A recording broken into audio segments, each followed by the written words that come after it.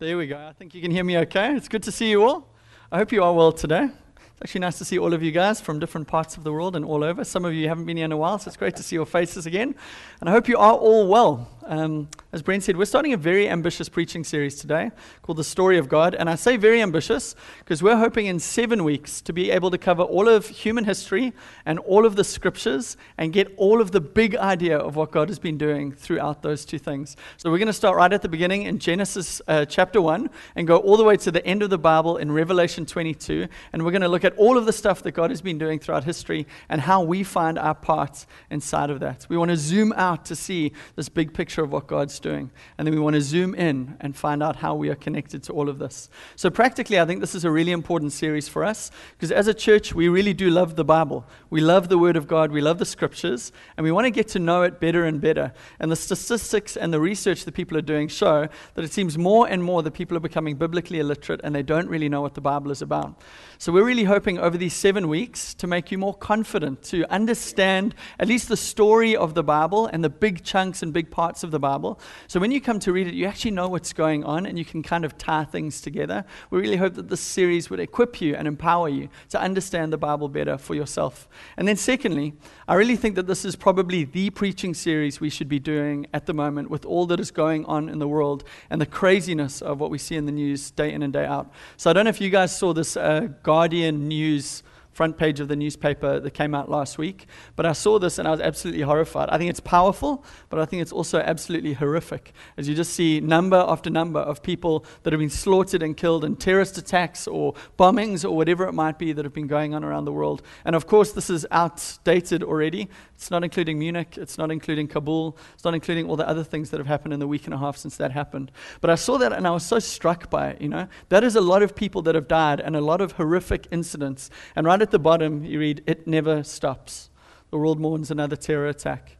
And I just think for us at the moment, the world is a crazy place to be living. There are so many insane things that are going on all around the world and in this country that we actually need to tap into the big story of what God's doing. What is God's eternal plan and purpose, and how do we fit into that so that we can make sense of things like this and some of the things that are going on in the world?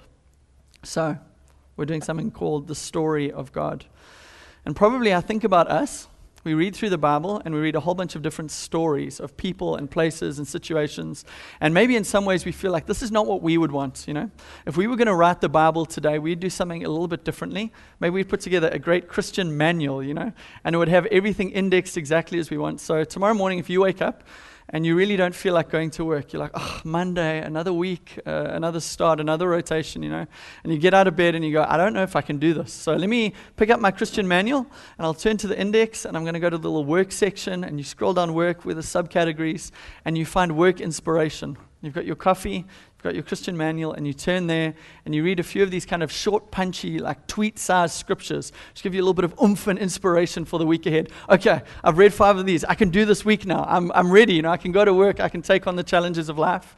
But that's not what the Bible's like. Maybe other than the book of Proverbs, which maybe you could kind of fit into that category, the Bible is a whole bunch of different stories of people throughout time, back in the day to a little bit more recently. But these stories of situations and people and highs and lows and all of these things at time probably don't seem to connect with our lives and at time don't seem to connect to one another. But that is what God has given us in the scriptures.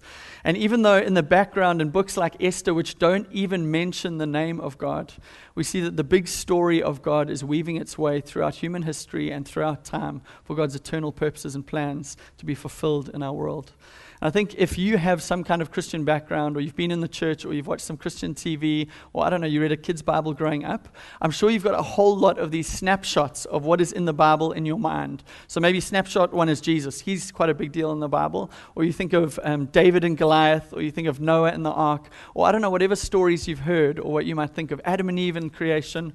And maybe you've got some snapshots of things like angels and demons, that's in there somewhere, and some snapshots of some weird things that you don't really understand, so you're just happy to shelve. And we've got all of these ideas in our mind of stuff that we know is in the Bible, but we don't really know why it's connected. You know, what do angels have to do with David and Goliath, which have to do with Jesus, which have to do with us today? So we've got all of these stories in our mind, but they're not connected. And one of the things we're hoping to do with this series is show you how throughout the scriptures and throughout human history, God has been at work doing the same thing between the scenes, behind the scenes, around the ages, working out his plans and purposes in our lives and in our world. So that's what we want to cover in this series, the big story of God, which is really the big story of our world. It's the big story of human history. It's the big story of everything, really. And I'm going to start today by looking at creation. So I don't know if any of you guys have watched Terrence Malick's film, The Tree of Life. Anyone? Okay, we've got 1, 2, 3 in this room. It's a horrifically boring film. It's over 3 hours long. So if you're looking for something to watch this afternoon, you want to curl up on your couch or in your bed, I really recommend you don't get that film.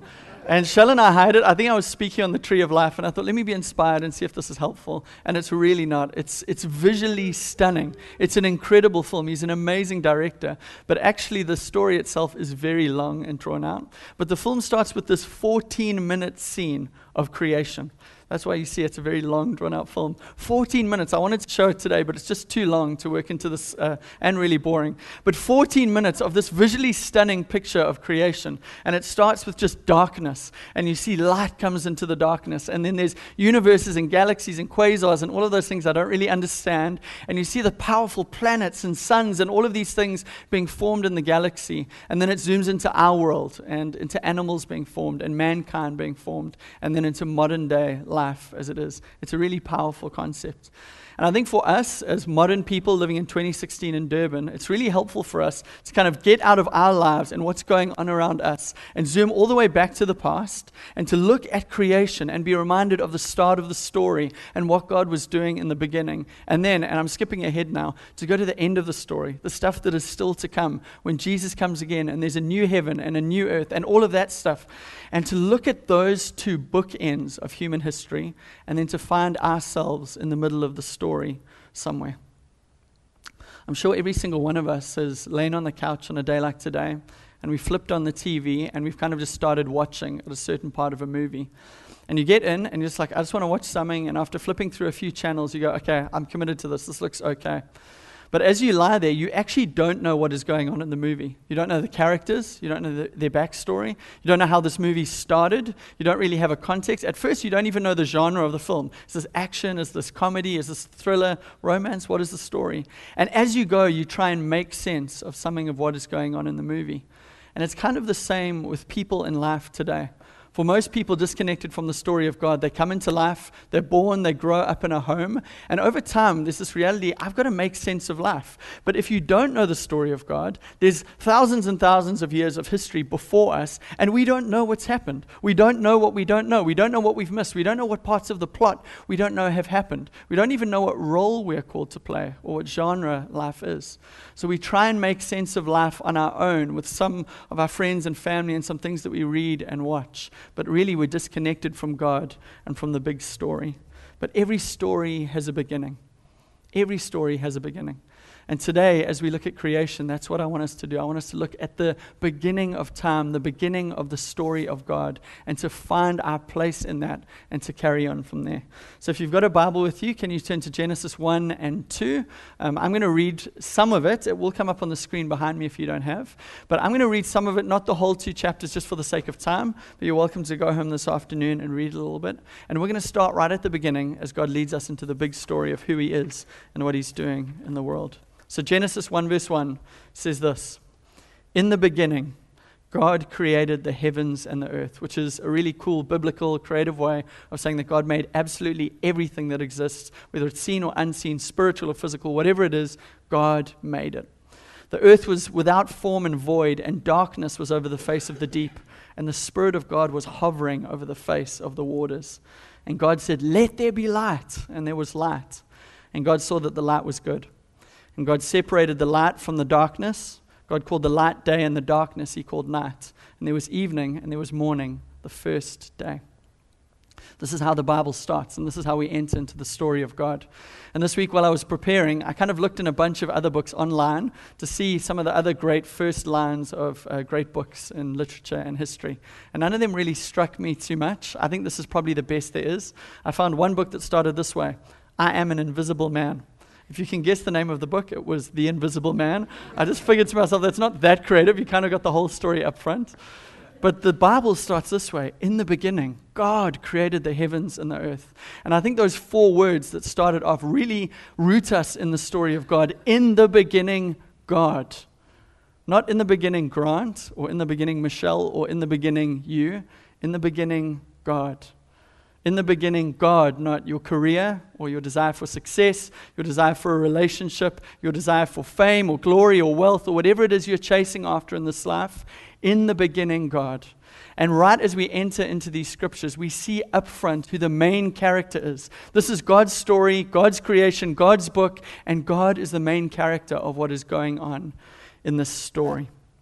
And this God who creates everything that exists speaks, and light comes into the darkness. God speaks and some powerful things happen. And I'm sure you've had that situation before where you've tried to speak to one person or a group of people and they've completely ignored you. God doesn't have that kind of situation, you know.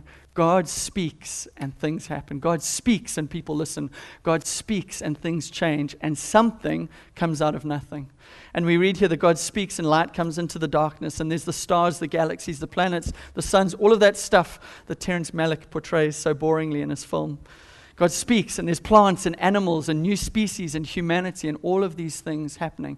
God speaks and things happen. And if I can just nerd out for a second, in this first verse of the Bible, there's a whole lot that we can learn about God. I'm not going to go into all of it, but I want to go into 3 things because I love words. So first thing, it says, in the beginning. Now, I don't know if you've thought about this before, but that means that God existed before the beginning. So God created time. And I like to try and think about this as philosophically as I can. God created time, but God existed outside of time before there was time. So for us in this very linear kind of time-driven world, it's hard for me to imagine more dimensions of reality where you could exist outside of time and where time didn't matter and what that would even look like. But God is the kind of God who is far greater than us. He exists in planes and dimensions far greater than our understanding of reality. And God created time, and He created our understanding of everything that existed. Secondly, if you were to write a list of every attribute of God, starting in Genesis 1, going to the end of Revelation 22, just going down and writing them down, God is, God is, God is. The first one you would write is God is creative, because in the beginning, God created. And I think that's a significant and a beautiful thing. You look at a sunset, you look at a sunrise, you look at people, you look at animals, you look at all of the things around our world, and we see God's creativity and God's beauty. God is creative. And thirdly, and I think this is quite an amazing thing, is as I've said already, God speaks and things come into existence. God speaks and things happen. And the point I want to make there is God is really, really, really powerful.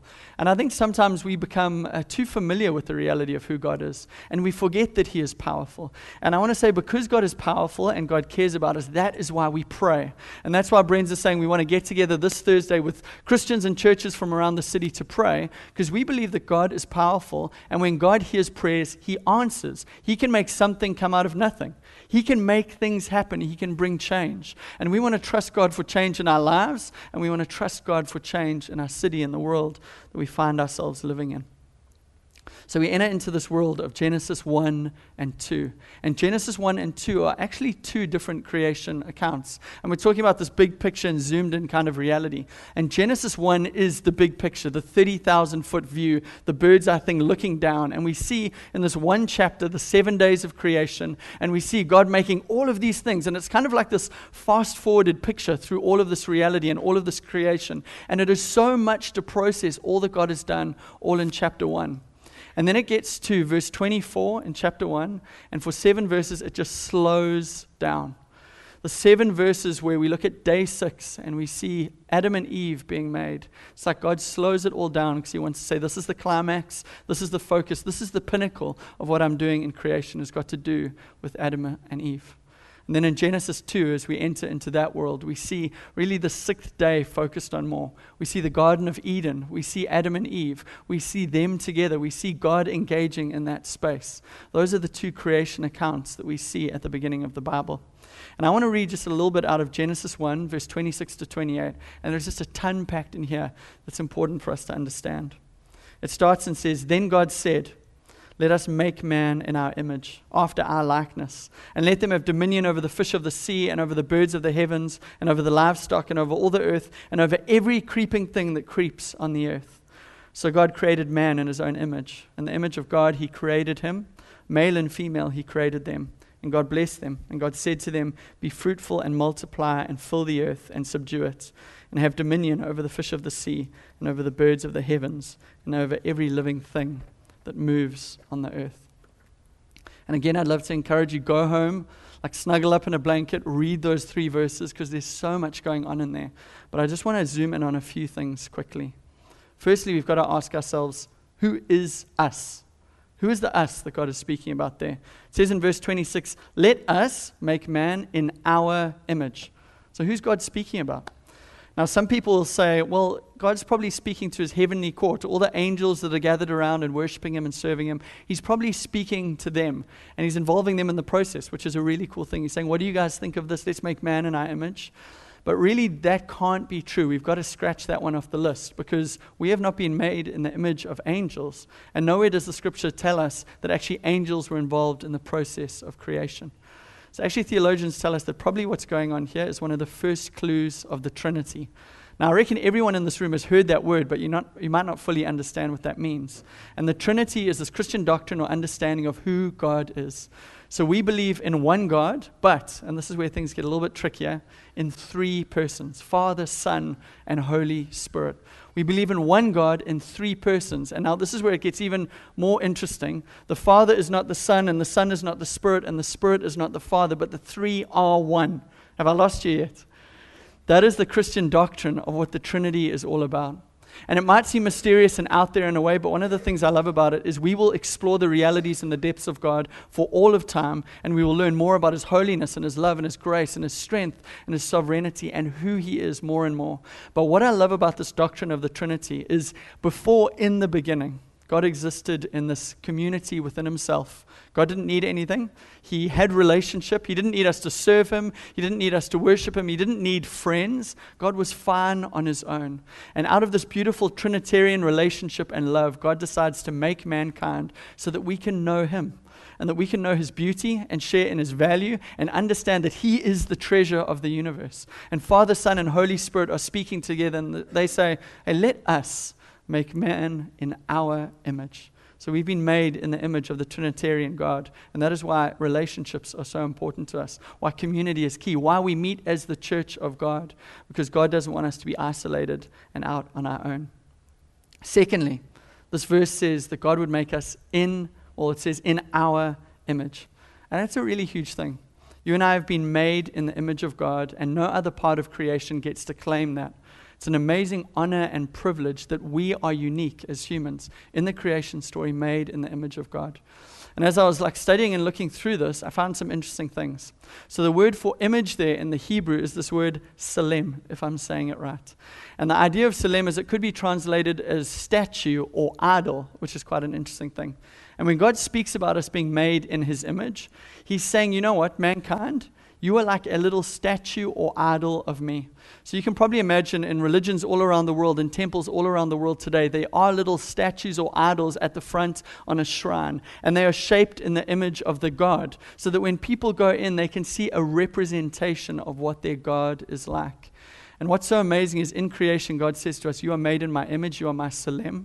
And you know what? In the temple of the universe, you are here to bear image to me. You represent me. When people see you, they see something of what I am like. But there's more to this. And the full phrase there is Selem Elohim, the image of God. And this idea, this phrase, image of God, would have been a term that would have been given to a whole bunch of these ancient Near East kings.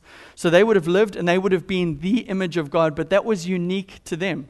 So the kings and rulers were the image of God. Everyone else wasn't, And I'm sure you've kind of seen that either like back in the day in history or on the History Channel as you've watched different things. But often kings and rulers or whatever back in the day would say that they were kings and would be worshipped, or that they represented the king. In this earth, they represented the divine, and that actually they had authority to speak for him in this earth. And to us, I think we hear that and we think, well, that's a really great way to manipulate your people. That's a really great way to usurp power and kind of say, you have to serve me and worship me and give me all of your wealth because I am God, or I am God's representative and high priest. And what happens here in Genesis chapter 1 is so profound because it's powerful and subversive. The way things worked is being challenged by the writer here. And he's saying, you know what? Every single person that has been made in the image of God, as a representative of God, and as a king and queen in this world who are called to rule and reign on earth with God. It's a really profound thing. If we slow that down for a bit, because we really need to get this in us. We are called to represent God in this world as his Salem. And like the kings of old, we are made in this world as kings and queens to rule and reign with God in this world. This clearly means that you are very important to God. God values you, and that you have a role to play in the story of God in this world. I want to make one brief, but I think important application of this idea that we are made in the image of God, and it's this. Racism is sin. I think there's this reality at the moment that there is so much stuff, animosity, hatred. It's like the world has exploded with all of these racist realities that are going on at the moment. And obviously South Africa has got this long history of racism with apartheid and the systemic injustice that was going on with that whole thing. But even in America now, we see this Black Lives Matter movement, and we've seen how many young black men have been shot by policemen just in the last few weeks, and just kind of the horror and terror that's been going on along with that. And I'm sure you would have seen in the news now that there was a man in Florida this last week who was shot while lying on the ground, arms in the air, unarmed, while trying to help his autistic patient. It's such a ridiculous situation. Our world has exploded around this issue. And if we understand Genesis 1 and we understand what God is saying here, it has to change our mindset and it has to challenge that. Because we have been made in the image of God as his representatives and his rulers in this world. And all of us, not just some, all of us have been made in the image of God. And that means black, white, no matter what race or background you might come from, we are all equal and we all have value and we're all called to represent God. And that means we can't treat each other differently. We are all equal. I read this quote of Rick Warren this week. He said, racism is a problem of sin, not skin. And I think for us as a church, if we need to repent of racism, now is the time. Today is the time. If there is racism in our hearts and our lives, we need to repent and we need to ask God to change our hearts and to change us. Because we are called to be a prophetic people that speak to the city and the world around us of the kingdom of God, which is a group of people united and brought together in Christ, different backgrounds, different races, different everything, but united in Jesus. And we're all made in the image of God as his representatives and rulers in this world. And every single one of us, no matter your race, your culture, your background, your wealth, your beliefs, we are equal in value and dignity and honor because we are made in God's image. Point Durban, I think this is an opportunity for us as a community to speak differently to the city around us about what a redeemed community of people can look like. So I want to ask, after the service, if there is any racist clickiness in us, I hope it would be broken.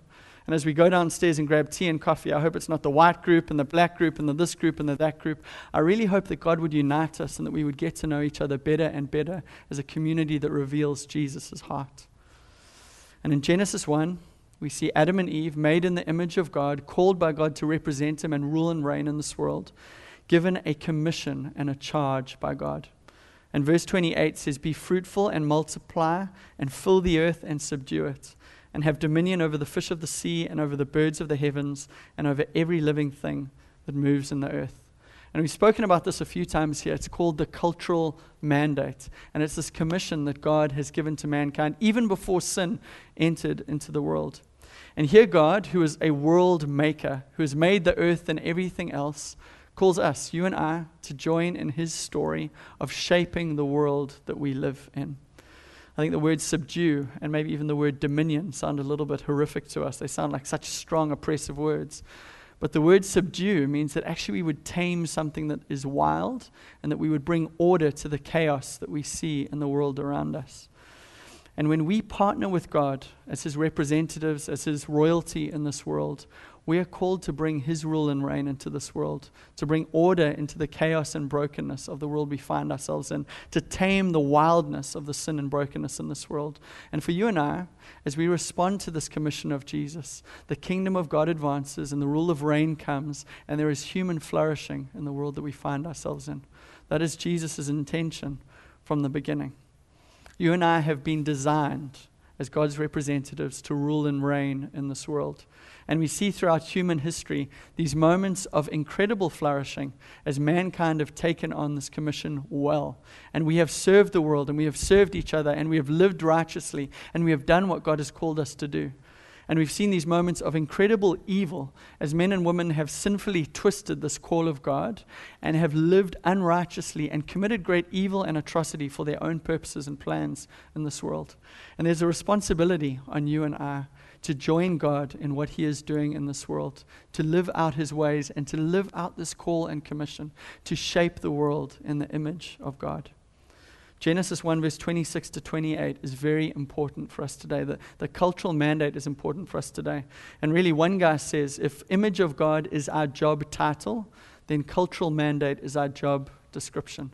This is a really huge part for us understanding what it means to be human and to walk with God in this world. So can I ask you just to pause for a second and think to yourself, if this is true, what does this mean for my life? What does this mean for my career, for my family, for my influence in the world around me? If I am called to these things, what does that demand of me? One last point. We don't have to be rocket scientists to see that the world around us is broken. I've put up the stats, talked about some of the realities that we're seeing in our world around us. Our world is broken, our world is messy, and our world needs a Savior. In fact, next week Shane's going to be talking on the fall and how sin entered into human history and really why the world is the way it is today because of the brokenness of what all of that has done. But our world needs a Savior. And I want to say to you that the Scriptures say this. We don't need another man. We don't need another Adam to save the day. We're not looking to a president. We're not looking to some kind of clever economic people. We're not looking to better teachers or to maybe better law enforcement, people bringing justice into the world. All of those are good things, and that is what we're called to do. But really, we're not looking to another Adam. We're looking actually to a Savior to be sent from heaven. We're looking to Jesus, a second Adam, who would come and make the world whole and would reconcile us all to God. And in 1 Corinthians 15, verse 22, it speaks of this. It says, "For as in Adam all die, so also in Christ shall all be made alive." And Adam, this first man who is made in this creation, the first human to walk the earth, is this poster boy for creation, and he's the poster boy for sin, because him and Eve are the first people to sin and disobey God and rebel against Him.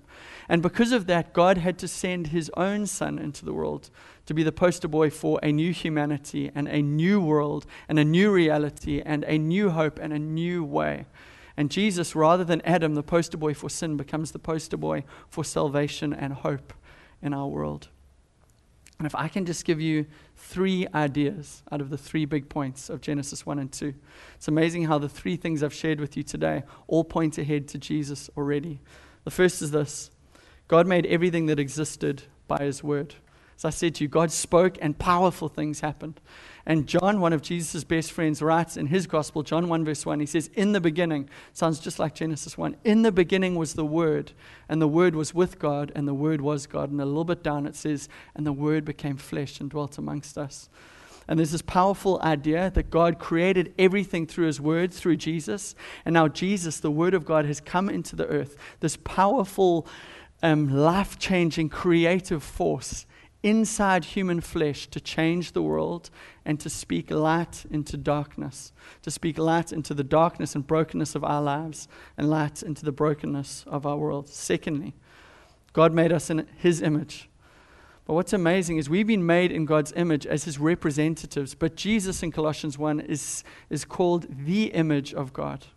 You see, when you see us, you see that we are made in God's image. We represent Him. But when we see Jesus, we see God. So as we pray and spend time with Jesus, we encounter God. And as we read through the Gospels, Matthew, Mark, Luke, and John, and we see Jesus at work, we see God speaking and at work and doing His thing.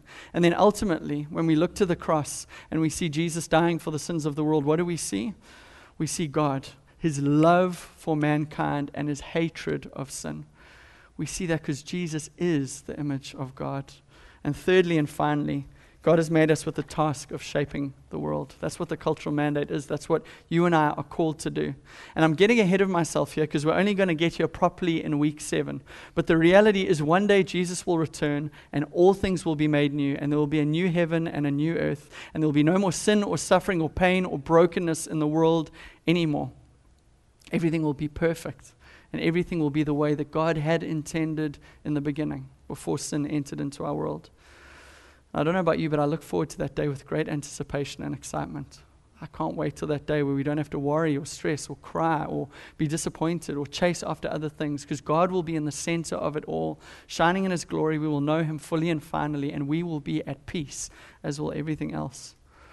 But until Jesus returns and makes all things new, the reality is this world will be broken. Bad things will happen. There will be tears and death and pain and sin. But you and I are called into the story of God.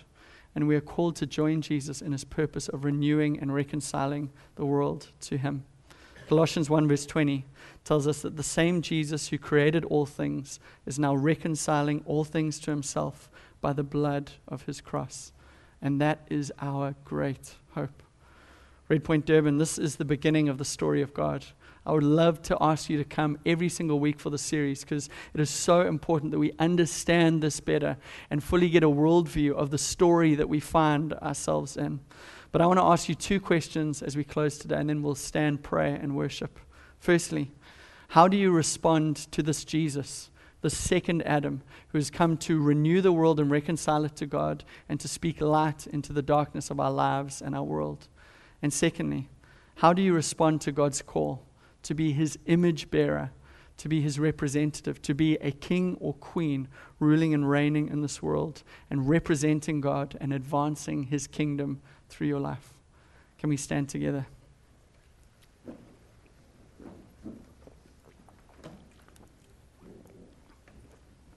Wazzy and the band are going to lead us in just a few more songs of worship. But this is really a time to respond. It's a time to pray. It's a time to think and a time to enjoy God. And I just like to pray as I kind of set us up for this time. So if you don't mind closing your eyes. Lord, your story is amazing. And it is a privilege to be part of it, Lord. I thank you for each one of us that we have been made and that we are a part of this story and that we get to exist and play a role in it. And I ask you to meet with us now, Lord, as we worship and as we sing. And I pray, Lord, that you would stir our hearts to what you've put us on this earth to do, that you would help us respond to you, Lord. Sometimes we don't know how, sometimes we don't know what we should do, what it should look like, but would you lead us now, Holy Spirit? And I ask you just to be poured out on us, Spirit of God, and empower us, put to death in us the things that need to go, but empower us for what you're calling us to. And we want to respond to you, and we want to know you, and we want to serve you, Jesus. So would you help us to do that, I pray. Amen.